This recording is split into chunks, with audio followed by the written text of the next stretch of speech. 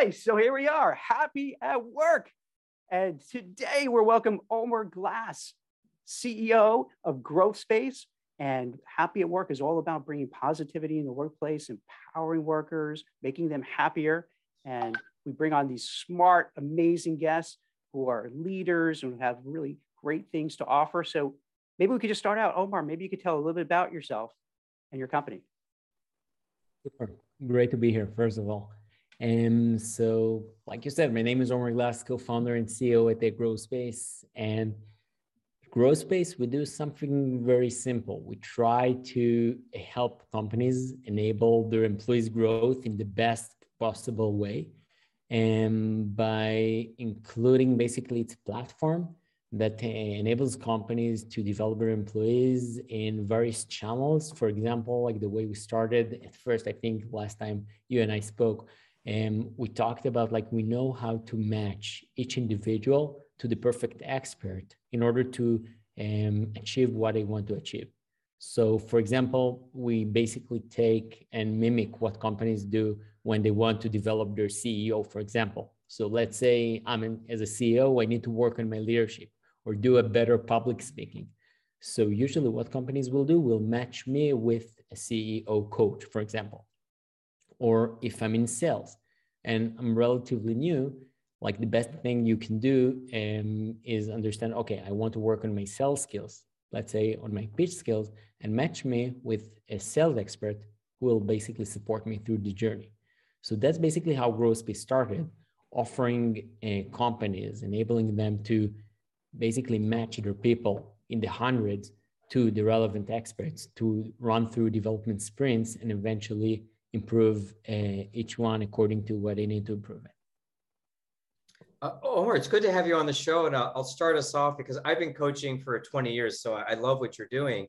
And one of the challenges that I've had is sometimes I'll have a client come and they're like, I want to do better, I want to be more successful, but I don't know what I really need.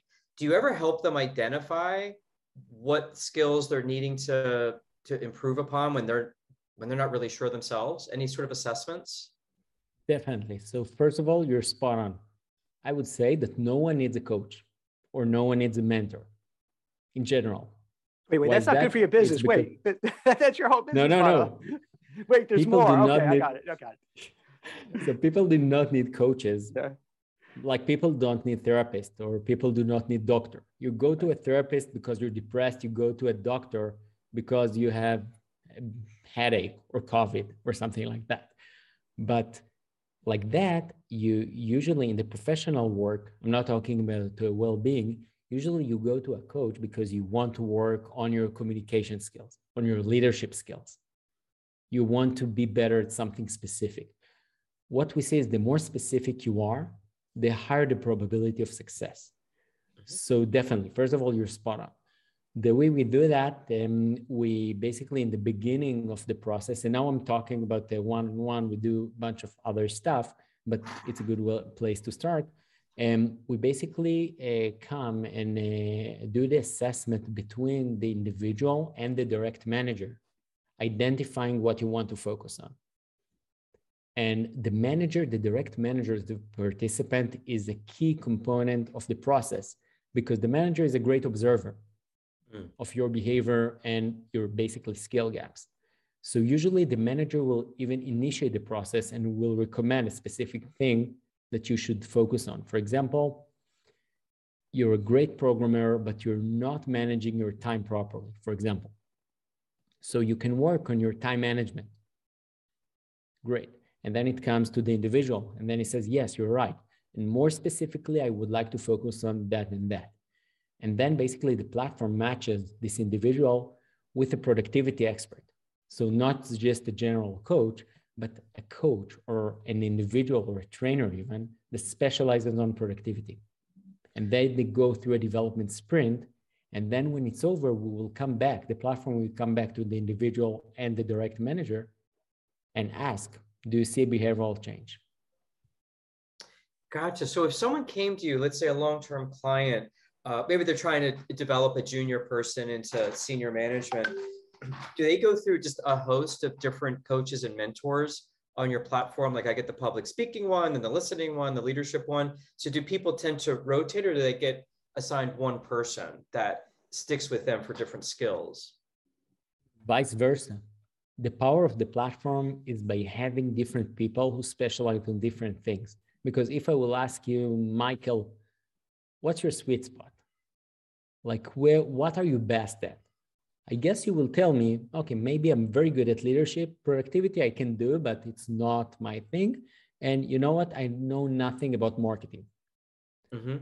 So our go-to, and by the way, every employee at GrowSpace participates in at least 3 programs a year. And usually these 3 programs will be around different skills with different experts, because 2 things happen. First, there's momentum. When you work just in a sprint on something, it's becoming more like you have a positive tension that eventually increases the performance or the outcome that you get. Number 2 is you get someone whose expertise is exactly what you need. So it's not general. I will match you with a coach, and the same coach can do productivity and leadership and management and sales and marketing. Gotcha. So it's like micro niching the coaches and mentors. They just teach their sweet spot. Beautiful. Thank you. So it's really interesting, because when you started out talking about it, you know, I've heard about where they'll bring in coaches for the CEOs and the C-suite, because, you know, maybe the person is brilliant, but they're kind of an arrogant jerk, and they're kind of turning off people, and it's not helpful. So now what you're doing is you're democratizing it, basically, is that it doesn't have to just be the C-suite. We're looking at all levels with an organization, and then finding people who could benefit from extra help. Now, does it go from a junior person who just started a job and hire, or do you kind of pick a certain sector or a certain amount of years experience? It depends on the organization, but usually it's like you said, it's kind of democratized. So it starts from individual contributors, usually up to like mid-management. And again, the approach is objective first. So the goal will not be matching people with coaches, because that's not the point, but identify what the individual needs. Again, with the individual and manager, matching them with the right person, and then have a measurable impact on the specific thing. How does that go? Would it be, let's say I'm working at ABC Widget Company, and I feel I have to be a better speaker. Would I go to my boss and say, hey, I think this is holding me back? Or does the boss say to me, hey, Jack, would you want to get some help in this area? What's the usual kind of way it plays out? Yeah, so usually it will come from the manager. Again, it's up to the organization. Like some organizations just give it to anyone, it's open to anyone, and then you can just ask, hey, I want to work on that. A lot of times organizations prefer to start from the managers. So basically they give it to their managers as a tool to develop their people. And what we've seen in a lot of companies, we started even engaging with the companies through the managers, because eventually the individual who was supposed to be in charge of their employees' development is not the HR, it's the manager. Because as a manager, if you get the right tools to develop your employees, you will eventually get better results. And this is part of like something that is sometimes missed in the learning and development industry. The manager is at the side, and then it's like direct from HR to the individual. And by enabling the manager, giving the manager more tools to develop their employees, you eventually get better results that are more connected to what's really needed, like to the business KPIs. I love the fact that the managers are a part of it, because they really help with emotional intelligence of how other people see you. I'm curious how you feel about the actual client, the person who's really doing the learning, if they need to opt in. For example, let's say that my manager says, Michael, you're an introvert, and I want you to be more of an extrovert to do public speaking and networking, and that petrifies me. I have no interest in that. That's just not my thing. If they send me to you, do you kick me back if I say I'm not willing? Do you require an opt-in, or do you just work with me because my boss said I had to be here to become an extrovert? I don't think you can develop someone who doesn't want to be developed. Like I cannot force you, sit here. It's not like the Matrix where I connect you to a software. Now you know Kung Fu, right? Yeah. And so, of course, the goal would be to have alignment eventually between the participant and the direct manager around an objective. And definitely, the individual can definitely say to the manager, no, I want to work on that. And then like basically the platform figures out their alignment together, and then only the sprint starts. And when you do these assessments, I think I had read, because Jack sent me some information over ahead of this, that there's hundreds of things that you're measuring. I'm curious what sort of metrics or things that you measure in general, just to give our viewers a sense of what the data can do to be helpful. What do you look at? So first of all, there are different types of objectives for different things, right? And so we always try to start with the business KPI you want to drive. So business KPIs can be different for different functions in organization. It can be something like sales, so quota, or how many prospecting you did in the recent week. It can go to throughput, for example, if you're in engineering, or number of bugs. Like we try to get to the hard things and connect them with a skill. Okay, so there's always the business KPI and the specific skill you want to drive, and we want basically to link them together. For example, I want to sell more by improving my trust with the customers, like the way I build trust, or the way I pitch, for example, or the way I prospect. So it's a skill connected to a business KPI. And then we try to measure both the impact on the specific and the hard skill, like on the hard KPI, and both on like the impression of the manager and the individual about the improvement on the specific skill. I hope I'm clear. No, that makes a lot of sense. Are you noticing certain age groups or generations or certain categories where you're noticing that certain skills really need to be developed, like some group of people don't have them and they really need them from your organization? Any spots where people seem to, oh, we really need this? Anything that pops up on your radar?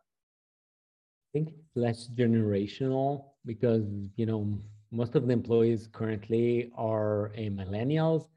So it's more or less like standard, right? Most of the individual contributors up to mid managers are millennials. So I don't think this is a big differentiator. You do see different types of skills in different functions in the organization. Think about it, like salespeople or people who are customer facing tend to be more extroverts. So usually their problem will not be around communications, because if you're a salesperson or customer success and you don't know how to communicate, you're in trouble, right? So usually the communication will be more popular in more of like R&D, engineering, like backend things, for example. So you see some correlations. And vice versa. You see like places that in sales, people try to focus on. What are some of the other things that you offer coaching for? Because it sounds like it runs the gamut, right? So it goes through the whole spectrum between soft skills and hard skills.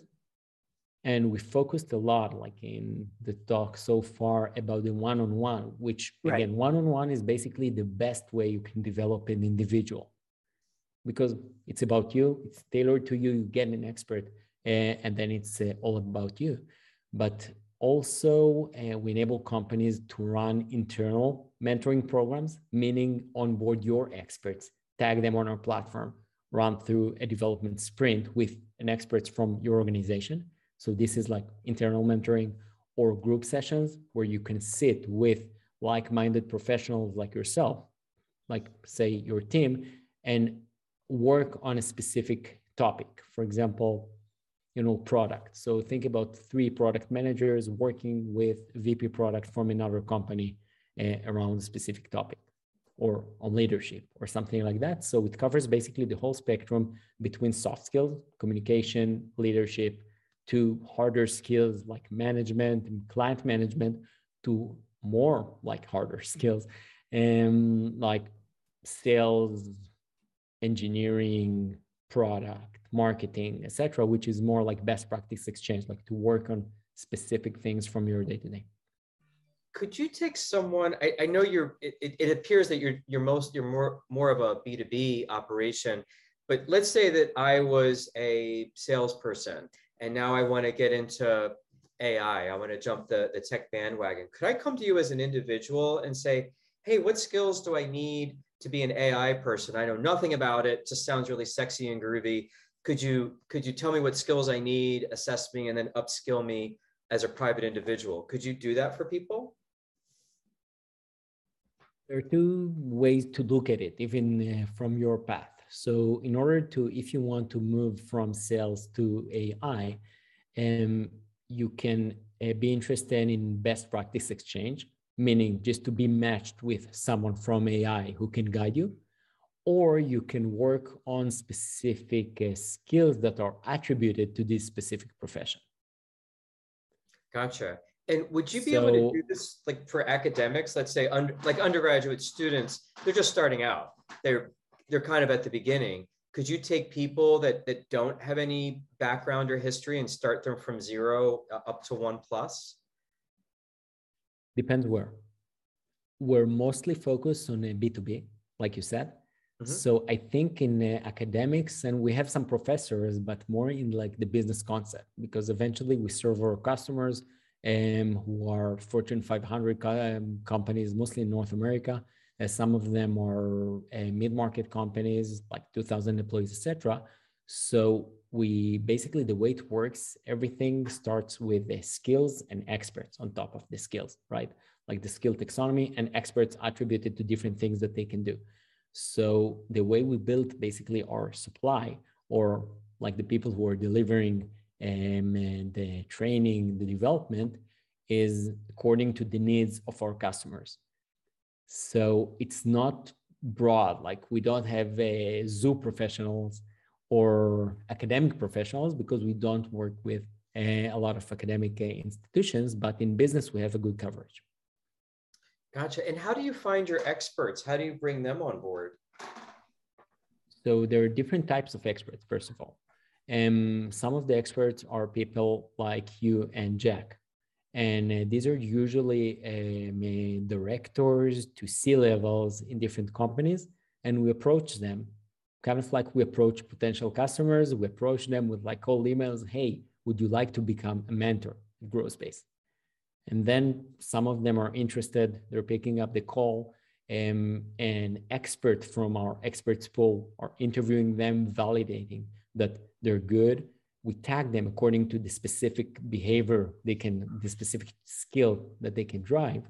And then we start basically, we onboard them to the platform. So this is one category of what we call mentors. The second category is coaches. And coaches are professionals who are certified by the ICF, the International Coaching Federation, and like yourself, basically. Yeah. And when we onboard them, we ask them again, Michael, what's your field of expertise? Where do you shine? Are you better with leadership or management or communications or productivity? And specifically in management, with metrics management, with delegation, like what are the specific things you're best at? And then you are interviewed by a like-minded person who is already a vetted expert under like the scope of management. Let's take yourself. And then basically we start matching you with cases around management. And then the beauty of a platform is then that's where the data starts to kick in, because we match you with people and then we rate you about the impact that you generated in your life around management. Mm-hmm. And the better you are, the odds of being matched again with another individual who needs to drive their metrics management, for example, increases. And if you're not good, so it decreases basically. So with every data point that our platform gets, basically the higher the probability of success in the next match. And this is where you're using the AI to pop in to help you? Definitely. So Omar, let me hypothetically, let's say there's this guy who's a Harvard professor, has a Wall Street background, and is coached. So we're talking about the worker, but what about the other side? Can people make money being a coach on your platform? So someone, who's like wears a red sweater and is, is an academic, but is as a coaching background, could that person then say, hey, wait a minute, let me sign on, and I'm really good at what I do, so I'll be in a high demand across the board, and it could be like a rock star, coach. Is there money to be made for these folks? Definitely. So first of all, it's not volunteering. We believe we charge good money from customers, and we pay good money from the other end. All right. And so first of all, definitely.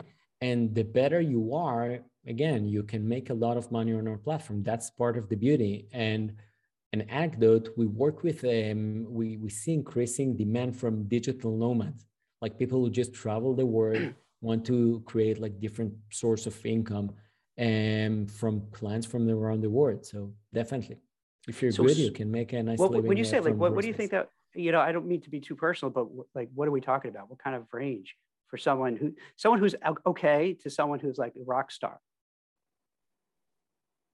So it depends on how much they want to, like, each expert give us their availability. Right. So you can say, okay, I want to take just one engagement in parallel. Okay. So for one engagement, you will have, maybe, and not that a lot of money, like hundreds or like a very few thousands. For a lot of engagements, you can make thousands of dollars a month, or like even tens of thousands a year if you work a lot. And it sounds for the professionals who, not the ones at the company, but the outside professionals, that's kind of found money, because you don't have to go prospect for clients. You don't have to go out there and hustle up business. You're on the platform, you're noticed. And I'd imagine, like in anything, word spreads. So if you're really good at what you're doing, if you're really good at coaching somebody to be a better public speaker, you could probably be sought after. And I imagine then you could kind of name your price, because everyone realizes, hey, if Omar is going to be that person teaching entrepreneurship, you want him as that mentor. You want him as that coach, because he's the guy. And it's worth paying it, because you're going to get results. Definitely. And what we see, first of all, you're absolutely right. Like individuals have a hard time entering B2B. Like it's hard to get into Fortune 500 companies as an expert working with your individuals, and you can definitely do it through the platform. But I think the most value for the experts is that we're basically, you can think of us like of the platform like an objective judge, because the platform is not biased, right? And the inputs eventually, like your score, is based on the actual change that happened in someone's life observed by their direct manager. So it's not biased. And then we see experts on our platform sharing the feedback that they get. This is what I can do. So this is a good validation of the actual impact you can make, and not something fluff like, I'm a good coach. Because what is a good coach, right?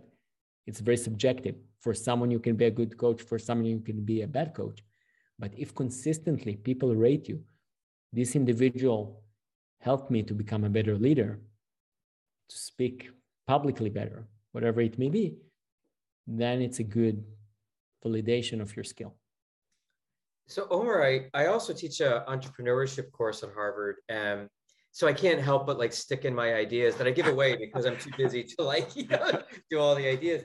But I wanted to just go back a little bit, just intersect a few things I'm seeing. So you talked about digital nomads having an interest in what you're doing.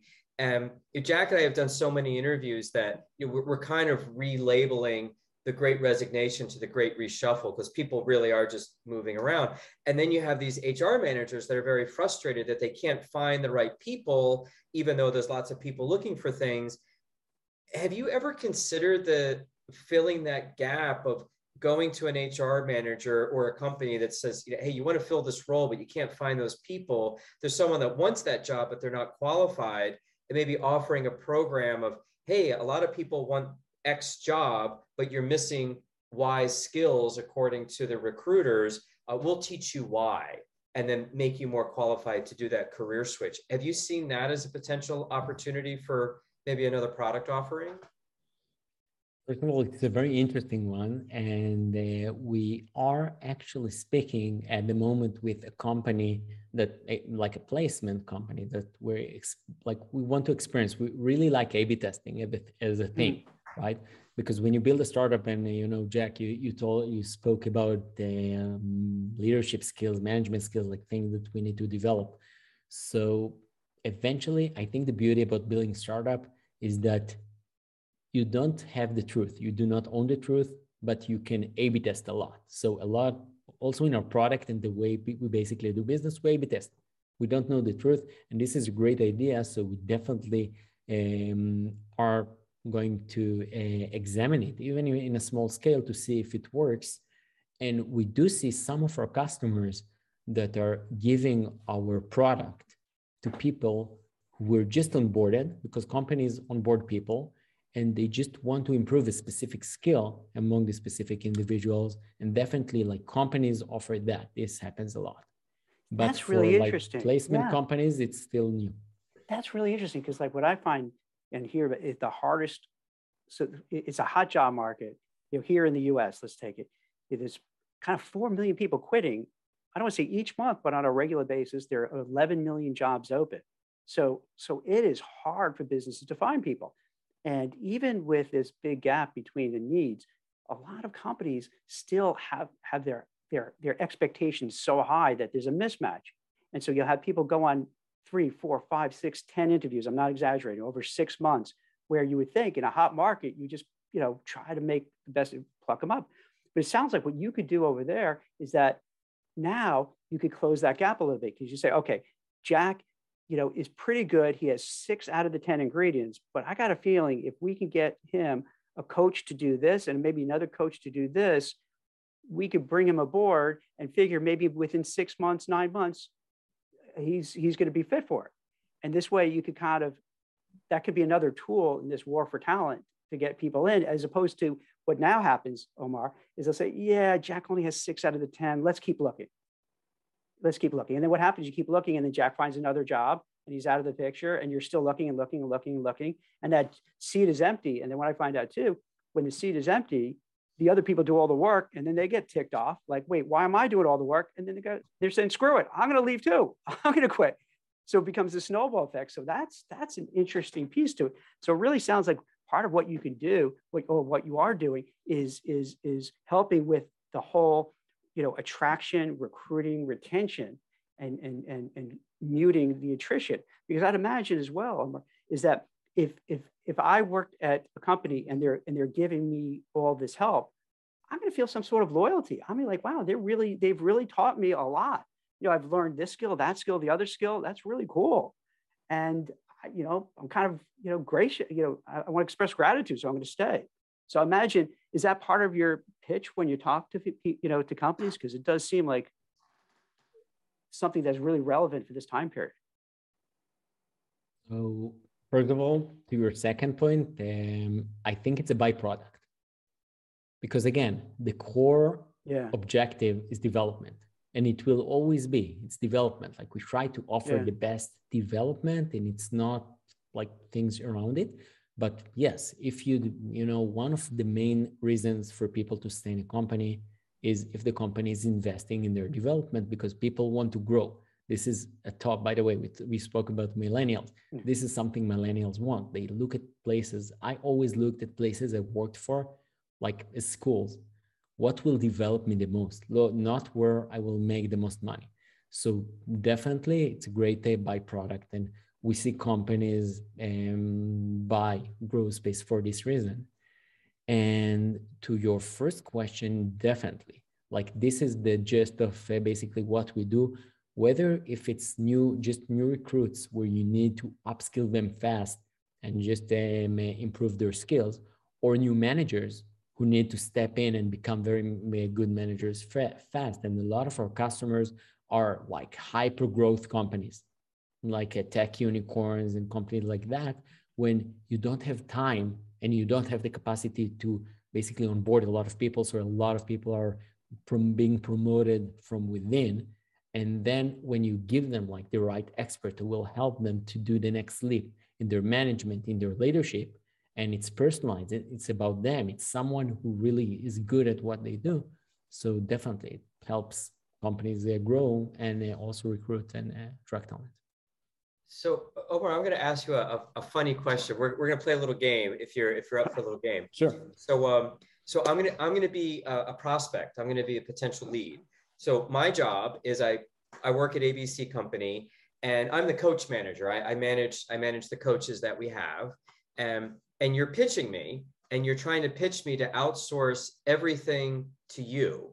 So I've already heard, and I have bought in to the part where you say all of your coaches are sort of generic, and we're going to bring you these micro niche expertise, and you're going to hop around to get exactly what you need. So we're going to give you better quality coaching.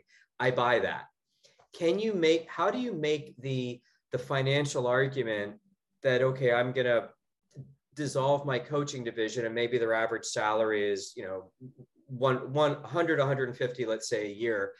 How would you make the financial argument that it would be economically advantageous to me to outsource my whole department to you? Could you make that pitch? So first of all, I will ask you why. Like, why do you have a coaching department? Like, what's your goal? Well, we basically to be specific, this would be for an academic institution with about 1,000 undergrads. And we basically want to upskill them. So kind of, get them out of like just the pure academic and get them really ready for work. So we want to upskill them. So the original idea is, hey, let's get a bunch of executive coaches. And then I heard, about your place that, you get better coaches that really specified on certain subjects. No, it's not. I don't think they're better, but I will ask you, how many coaches do you have inside, in-house? I would say we would have one coach for 50 students. Okay, so you're gonna have about 20 on deck. 20. Okay, so you have 20 on deck. So your 20, I'm sure that your 20 are great, but you can't expect the level of precision of 20 versus over 1,000 experts, right? First of all, because the thing is, it's not a one size fits all. And I can bet that your people can be great fit for a specific individual, but not for everyone. So I will have a hard time to believe that your 20 are specializing in what like all of, the 1,000 or more needs. So this is number one. Number two, sometimes, again, I love, like I have a coach who helps me with my leadership skills, and I'm a big believer in coaching naturally, but sometimes you don't need the coach. Sometimes you just need, you want to go into engineering, you need someone who spent a lifetime, a career in engineering, who is a CTO, for example, who can talk to you about what it is to become an engineer, because this is what you do. You want to upskill them in order to prepare them for like real life, right? For the job market, basically. So I would say, so you have 20 coaches, but how many of them are CTOs of real like tech companies? This is number two. Yep. Number three is I will ask you, how do you collect data about their performance? That would probably be just observational assessments, which I don't think is the best way to go. What do you do that's better? How do you track the progress when someone is under your wing? So again, there are two types of observation. I can observe myself and my progress, which is very biased. It's highly biased because, I'm doing great. I'm doing wonderful. I'm doing great. I'm a great leader. I'm killing it. I'm Steve Jobs. But the thing is like about an anecdote. My mother is a librarian, and they just had an IT course, and she told me it was terrible. Like there was like someone very old trying to teach them in a very monotonous manner, etc. And then came the feedback, like surveys. How was the instructor? And then she said 5 stars out of 5. And then I asked her why. Why did you give him 5 stars? Because and then she said, let him have it. Why should I care, right? Someone external asks you, I want to help him. He's a nice person eventually. He did a terrible job, but I think he's great. So basically, self-reporting is biased because A, maybe nothing happened, you hated it, but you want to give someone because you care about like the human being in front of you, but it was terrible. And B, like you said, maybe I think I'm Steve Jobs, but I'm not Steve Jobs at all. So the more objective way to see the improvement is basically someone who observes your behavior. Usually it will be your direct manager. Now in academics, it's kind of hard. So I would say that you need to maybe a peer, like a connect, like a peers together. So someone else will be able, someone else an objective will be able to monitor your progress. For example, when I'm doing growth space programs, my partner and COO, Dan, is usually observing my progress. So he's not my direct manager, but he sees me in the day-to-day and he can see, okay, am I communicating growth space vision better now to our employees, for example, or not? But it has to be something that is well-defined in the beginning, that you know what you want to achieve. It's not generic. It's not like, I want you to be better leader. What is a better leader? But I can definitely see if, for example, you never spoke up in team meetings, and now you started to speak up. I see a behavioral change. I see a progress. Gotcha. And have you found from your longer term clients that may have stopped trying to do it in-house and they farmed it out to you, that they found that there was an economic benefit on top of this, that it was like cheaper to outsource it? Have they any notice on that? So I think the economic benefit doesn't come because the prices are low per hour or something like that. Mm-hmm. So basically there are two sides of the equation. One is the value, we spoke about it. About the cost, I think what's when you're objective driven and you want to create an impact on someone's behavior, usually what we see in companies is they give them very long coaching engagements. So for example, you meet your coach every other week for 6 months, 9 months, etc. This is a lot. And eventually, like, you know, Mike, what do you teach? Oh, I'm all over the, basically entrepreneurship and a positive workplace, how to be happy at work. That's where the podcast came from. That's what I teach. Okay, so no, never mind. I thought maybe you gave like economics 101. But in economics 101, you basically learn that, you know, the contribution of every marginal unit basically is declining, right? So I would say like in the first session, you get a lot of value, the second less, and then it becomes stagnant, like asymptote, right? Mm-hmm. So it's kind of the same. So what we try to do is basically to find the sweet spot where we optimize your ROI or optimize the benefit in the minimum cost, basically. So our standard model is always a sprint. And usually the sprint is 5 sessions. Again, companies customize it, but like the go-to would be 5 sessions.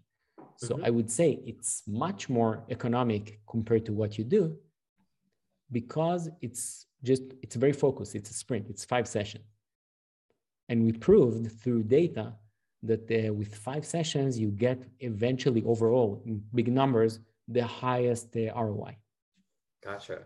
And imagine the company feels more comfortable with that because then they probably worry, oh my gosh, this is going to go on forever. You know, Jack and Mike are going to keep having these coaches for years and the costs build up. So this way you can manage their expectations. No, we're going to do a sprint. We're not going to drag this out. Now, also, Mike, just out of curiosity, do they do this in the university setting, you know, to have that like boot camp for particularly like a boot camp for kids who maybe are graduating or, you know, the year before they're going to graduate, to kind of teach them, like we were talking about in your class yesterday, like real world stuff, like what to think about, what to do, how to, you know. Well, the reason I'm asking all these pointed questions to Omer is that I'm under consideration for leading that program. It's brand new. What we want to do is take in freshmen from 135 different countries and coach them for 4 years. So they're always going to have someone looking out over them. But I'm thinking that it makes a lot more sense to send them to these micro niched experts and send them home. Like, okay, you're out for 5 days to get sales, or out for 5 days for public speaking. And it seems to make more sense, because it doesn't make logical sense if they get assigned, Coach Betty, that Coach Betty's going to be able to do all of that. She could probably Google it and do an okay job, but it's not going to be the best possible job. So I see the money coming out the other end, not the savings on the coach's end, but the students getting higher starting salaries, because they truly are highly skilled when they walk out. So that's where this is coming from. It's a new program we're thinking of. Well, actually, it's a new program we're doing. And I'm just thinking the best way to execute it is kind of the micro niching. It just makes more common sense to me. And you know what? I would love to A/B test. Again, I always tell to customers, okay, if you can't A/B test it, if you cannot A/B test it, do not buy it. I said it to Jack in our last interview, I think. If you can't A/B test it, do not buy it. And this is like, I want to help you eventually to get to the truth. And what I say makes sense, right? Like these what you call micro niches, or I call it just specialization, right? Makes sense. Like, I'm not good at anything. I'm good at some things, and you're good, and Jack is good, but it's not like the same thing. It's not generic, it's specific. But do not take my word. A/B test it. Divide your people into two groups. One of them use GrowthSpace, the other one use whatever you do. See how much money you spend. See eventually, are they landing jobs, salaries, etc. And if we win, if your test basically of the test group versus the experiment group, so if we win, then just deploy it. And if not, no. I love it. I'm game for an experiment. And I'm looking at the clock and I see we blew way. Yes. This is great. Just thanks, Omar. It's really, but I have a new customer, Harvard. It's great. You might. Look at that. Get a new customer, right? This is great. This is awesome. So yeah, it's to what I'm hearing with, I think it's such a really great platform that you have, because it empowers workers, it helps them learn, it shows that they're appreciated, they can grow within the organization. Yes, you might risk them moving on after they get those skills, but that's the risk you take, but hopefully they stay. And then I think for the other cohort, the ones who are offering these services, that's kind of a neat deal. They don't have to kind of hustle a business. So it's a two-sided, platform really that benefits both. So this is great. And I'm glad you're able to speak, to the LinkedIn folks, because that's exactly the people who are interested in this. Like, what do I do? They can go to their boss and say, hey, you know what? I do need some help. Maybe you could kind of, check out Omar and see if you could help me out here. Or there's lots of coaches and recruiters and all those folks who say, this is pretty neat. So this is what's cool about it, that what we try to do is just, help people and bring things up to their attention. And I think you offer a really useful, productive tool, and that could benefit so many people. So I'm glad that you took the time to share it with us, Omar. Thank you. Thank you so much. Yeah, Omar, I think you're doing some really interesting things. I love the idea. Thank you so much. Excellent. Well, thank you very much. And then, hey, let me know when you get whatever the new stuff is. Let me know. We'll have you back on. We'll talk about it. Yeah, we always already here. We can set them another one. Okay. This was very focused on the one-on-one, which is great. Yeah. I love one-on-one. I love personalization, but we'll schedule another one. We'll do for the next one, because I know there are other things you want to talk about, but you know how it is. Sometimes the conversation goes and you just try to digest. What it is, sometimes you want to digest it when instead of going too all over the place, you kind of really understand it. So the people who are watching it can kind of really, okay, this is what it is. And then, glad we come back and then we can talk about some of the other things as well. Yeah. Any final thoughts, Omar? Anything that we missed that you wanted to share with the audience today? I think in the beginning, you asked me about, leadership skills, or what's important, right? So first of all, growth is important, really. Like, focus on your growth, focus on whatever will help you to take the next step to where you want to go. But I think the other thing is that, even for the more experienced of us, like the both of you, beginner's mindset. I think beginner's mindset is basically the next leadership trait, because the world is changing and it's changing so fast, and you have to be agile and you need to adapt. So the less you think and the more question marks you put, instead of definitely, definite answers. I know, this is my experience, etc. I think eventually you will be able, like the more flexible you are, to able to get to better results. So more questions, less answers. I like That's a great way to end it. Perfect. Excellent. Omar, well, thank you so much. Thanks for coming on, and we'll see you soon. Thank you, Omar. Take care. Bye-bye. Bye-bye.